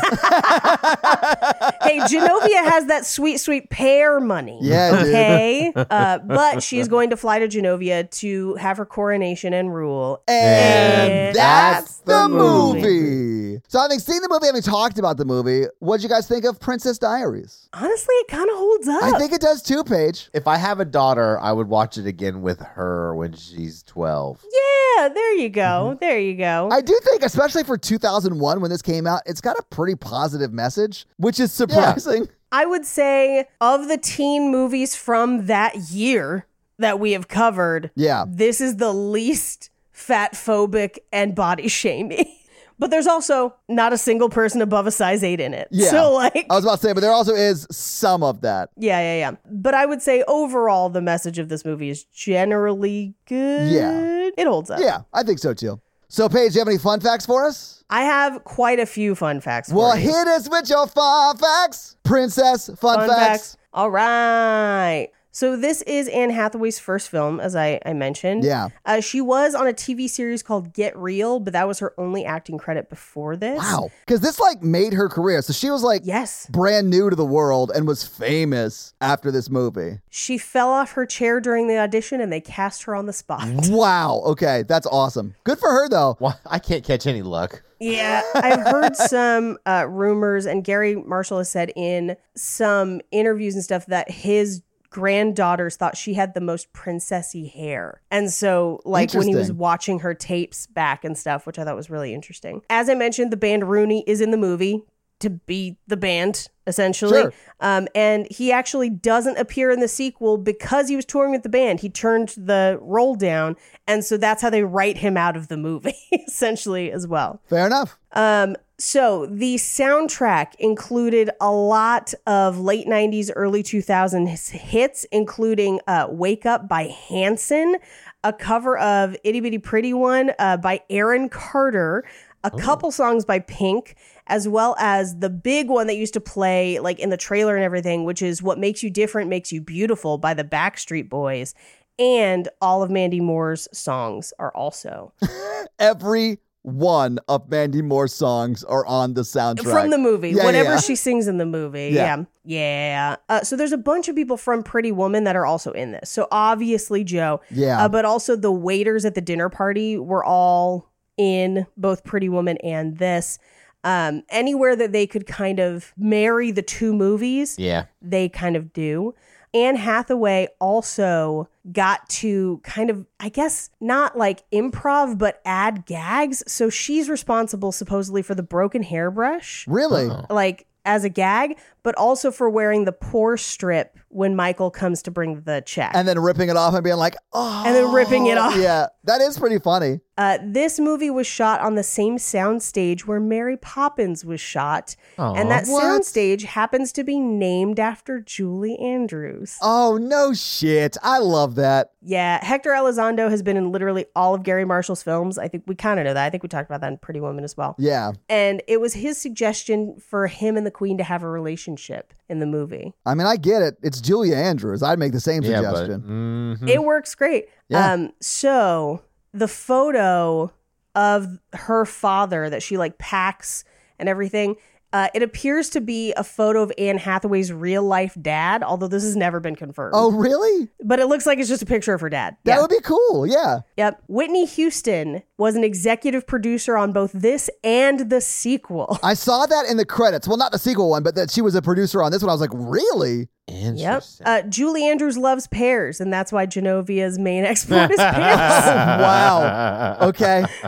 And that's how they kind of just like added them to the set and a whole bunch of stuff. Which I think is really funny. So when Mia sets the guy's arm on fire, it was supposed to go out when it went in the ice bucket, but it didn't. So Anne Hathaway panicked and threw a glass of water on it, which was not scripted. Oh, yeah? So Fat Louie was Anne Hathaway's cat in real life. Oh, I love that. But 4 different cats played the role. So one that allowed people to carry it, one who would sit still, one who would jump, and the last one who sits on the envelope at the end of the movie. So one of the 4 was hers. That cat labor union, man, they'll get you every time. Oh, yeah, absolutely. Expensive to insure 9 lives. Okay. In order to get the curly hair in the movie, she actually had to wear a hairpiece to give it a bushier appearance, and it became known as the Beast by cast and crew. And her pre-makeover eyebrows took over an hour to apply because each tiny hair was glued on for them to then pluck it back out. Wow. Okay. Yeah. That's like dedication. Like, that's crazy. I mean, from like the makeup artist standpoint. Yeah. So Julie Andrews, all of the jewelry she wears in the movie is on loan from Harry Winston. Oh, okay. And it's worth about $500,000. But Anne Hathaway's tiara was made specifically for her and is just cubic zirconia. I mean, it's her first tiara. That's fine. Like, yeah. Mia's dress from the dinner party is a copy of the dress that Crown Princessa Victoria of Sweden wore to the Nobel Prize Gala in 1997. Okay. Yep. And Anne Hathaway was actually asked to gain weight for this movie. Interesting. Okay. Which is surprising, but yes. And those are your fun facts. Well, thank you for those fun facts, Paige. Let's talk some box office. So what do you think the production budget for The Princess Diaries was in 2001? $28 million. Okay. Paige, what do you think? I'm going to go higher because this is Gary Marshall and Disney. And it was based on a bestseller. So I'm going to say $40 million. All right. It's $30 million in 2001. Now, if you adjust for inflation, that's like $50.1 million today. But this movie came out on August 3rd, 2001. It was number 3 in the theaters that week. It was beat by Rush Hour 2, which was number 1. Oh, Rush Hour 2. I know, right? Planet of the Apes was number 2, of course. Princess Diaries was number 3. Jurassic Park 3 was number 4. And number 5 was America's Sweethearts. What do you think Princess Diaries made in its opening weekend? And remember, it came in 3rd. I'm going to say 10 million. Okay. Mikey, what do you think? I'm going to say 14. Okay. It made $22.8 million Nice. in its opening Nice. weekend, which is, I think, great. But it was in the theaters for a total of 24 weeks. It literally ran from August of 2001 to January 11th of 2002. So what do you think it made in its domestic box office run? I'm going to say 70. Okay. Mikey, what do you think? 90. Mikey, you're closer. It was $108.2 million. Okay. It also made $57 million internationally for a total of $165.3 million. So if you adjust that for inflation, that would be around $276.6 million today. So it was a hit. Like, it made a lot of money. But that is your box office. So, Mikey, do you want to hit him with that romance scale? Yeah, the scale of 1 to 10, how romantic we found this film today. Paige, what do you think? I'm going to give this like a 2. Yeah. Todd? Oh, it's definitely a 1. Like, I cry a lot towards the end of this movie, but it's not the romance that's making me cry. It's like the family stuff. And I did not cry. But I will also give it a 1. 'Cause I mean, it's sort of like Angus that way. There is a little bit of romance, but it's more coming of age. yeah. So this week, Paige, you made us watch Princess Diaries, and I believe it's my turn next, right? No, It's Mikey's turn. it's my turn. Oh, that's right. So, Mikey, what are you making us watch next week? Well, when I heard that there was a brand new time loop love story movie coming God out, damn it. Oh, my God. What are we doing, Mikey? it's called Meet Cute. Is it MEAT? No, MEET. All right. I mean, with your cannibalistic nature, I figured it would be MEAT cute. It's about a couple in a time-traveling tanning bed. Oh, my God. Pete Davidson is starring in this movie. I thought you were going to pick Practical Magic because it's October. I can't just put off a time loop romantic comedy that's brand new off. So your homework is to, I guess, get wine drunk and wonder why Pete Davidson is still a working actor while you watch Meet Cute. Yeah, get drunk and remember that tanning, not great for your skin. But it's great for the time travel page. I heard it's good. We'll find out next week.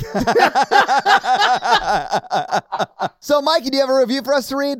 Well, while you're looking one up, let me tell them how they can have their review right on the podcast, and that is to leave us a 5-star text review, and we'll have Mikey read it for you. So, Mikey, whose review are you going to read this week? I'm going to watch, I'm going to read Historical Insomniac's review. All right, well, what is it? Historical Insomniac? What do they have to say? Happily Ever After. Okay. This threesome has made so much coffee go up and down the wrong pipe. What? Okay. There should be a medical warning in the beginning of each episode after the ads. Wouldn't that be quite the coup if we got the Surgeon General to like say you shouldn't drink coffee while listening to our podcast? Be nice. That'd be kind of awesome, actually. Best promotion ever. I subscribe to the Horror Virgin. Oh, thank you. And it's just as great. Thanks for helping us all through that COVID fog. 5 stars. Well, thank you so much, Historical Insomniac, for that amazing 5-star review. And if you want to have Mikey read your 5-star review, leave us a 5-star review. So, yeah, guys, if you like this power throuple that we have here on this podcast, make sure to check out our other podcast, The Horror Virgin. And that is the only other podcast that Mikey and I are on. But Paige gets around, and she is on 2 other podcasts, Black Card Rehab and Cult Podcast. So guys, definitely check out those because they're amazing. If you want to follow us on social, we are at Romancing the Pod Show. Yes. On Instagram, and we are at something else on Twitter who I just have never taken the time to learn It's just Romancing Pod Show because they have a character limit and it's show, SHO, like Showtime. So guys, check that out as well. And if you want to follow us all individually, Paige is at Rampage Wesley everywhere, including TikTok. except for Twitter, where she is at Paige Wesley. Mikey is at mrandolph24, and I am at Todd J. Awesome everywhere. And guys, we got a P.O. box. So if you want to send us some love letters or whatever you might send to a P.O. box, it's actually not a P.O. box. It's like a regular street address. It's pretty awesome. It's 6688 Nolensville Road, number 108-34, Brentwood, Tennessee 37027. So send us some stuff. Yeah. That's going to be it for us, you guys. I'm Paige. I'm Mikey. And I'm Todd. And you complete us. To completion. Feel weird because they're in high school of like making a pickup line. I feel like that's fair, yeah. Maybe just forego it this week and just be like, she's your daughter, not your date. Yeah, Joe. Oh. Bye, single diary entry nerds.